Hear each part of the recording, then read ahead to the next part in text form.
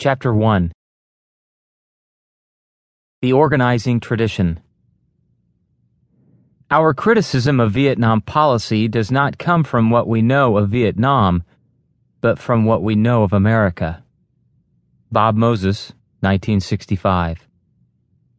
Toward the end of the summer of 1964, civil rights workers from all over Mississippi traveled to Neshoba County to attend a memorial service for James Chaney, Michael Schwerner, and Andrew Goodman.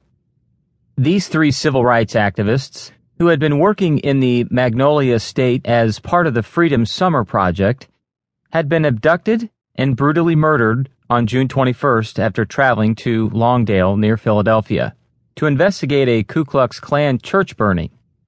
Standing in the quiet, sunny glen, amid the blackened rubble of Mount Zion Baptist Church that had also functioned as a freedom school, Bob Moses addressed the mourners.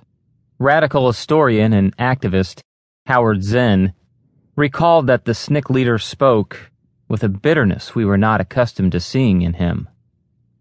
Moses condemned the federal government for showing great willingness to send troops thousands of miles to Vietnam to defend freedom, while consistently refusing to provide civil rights workers protection from white violence.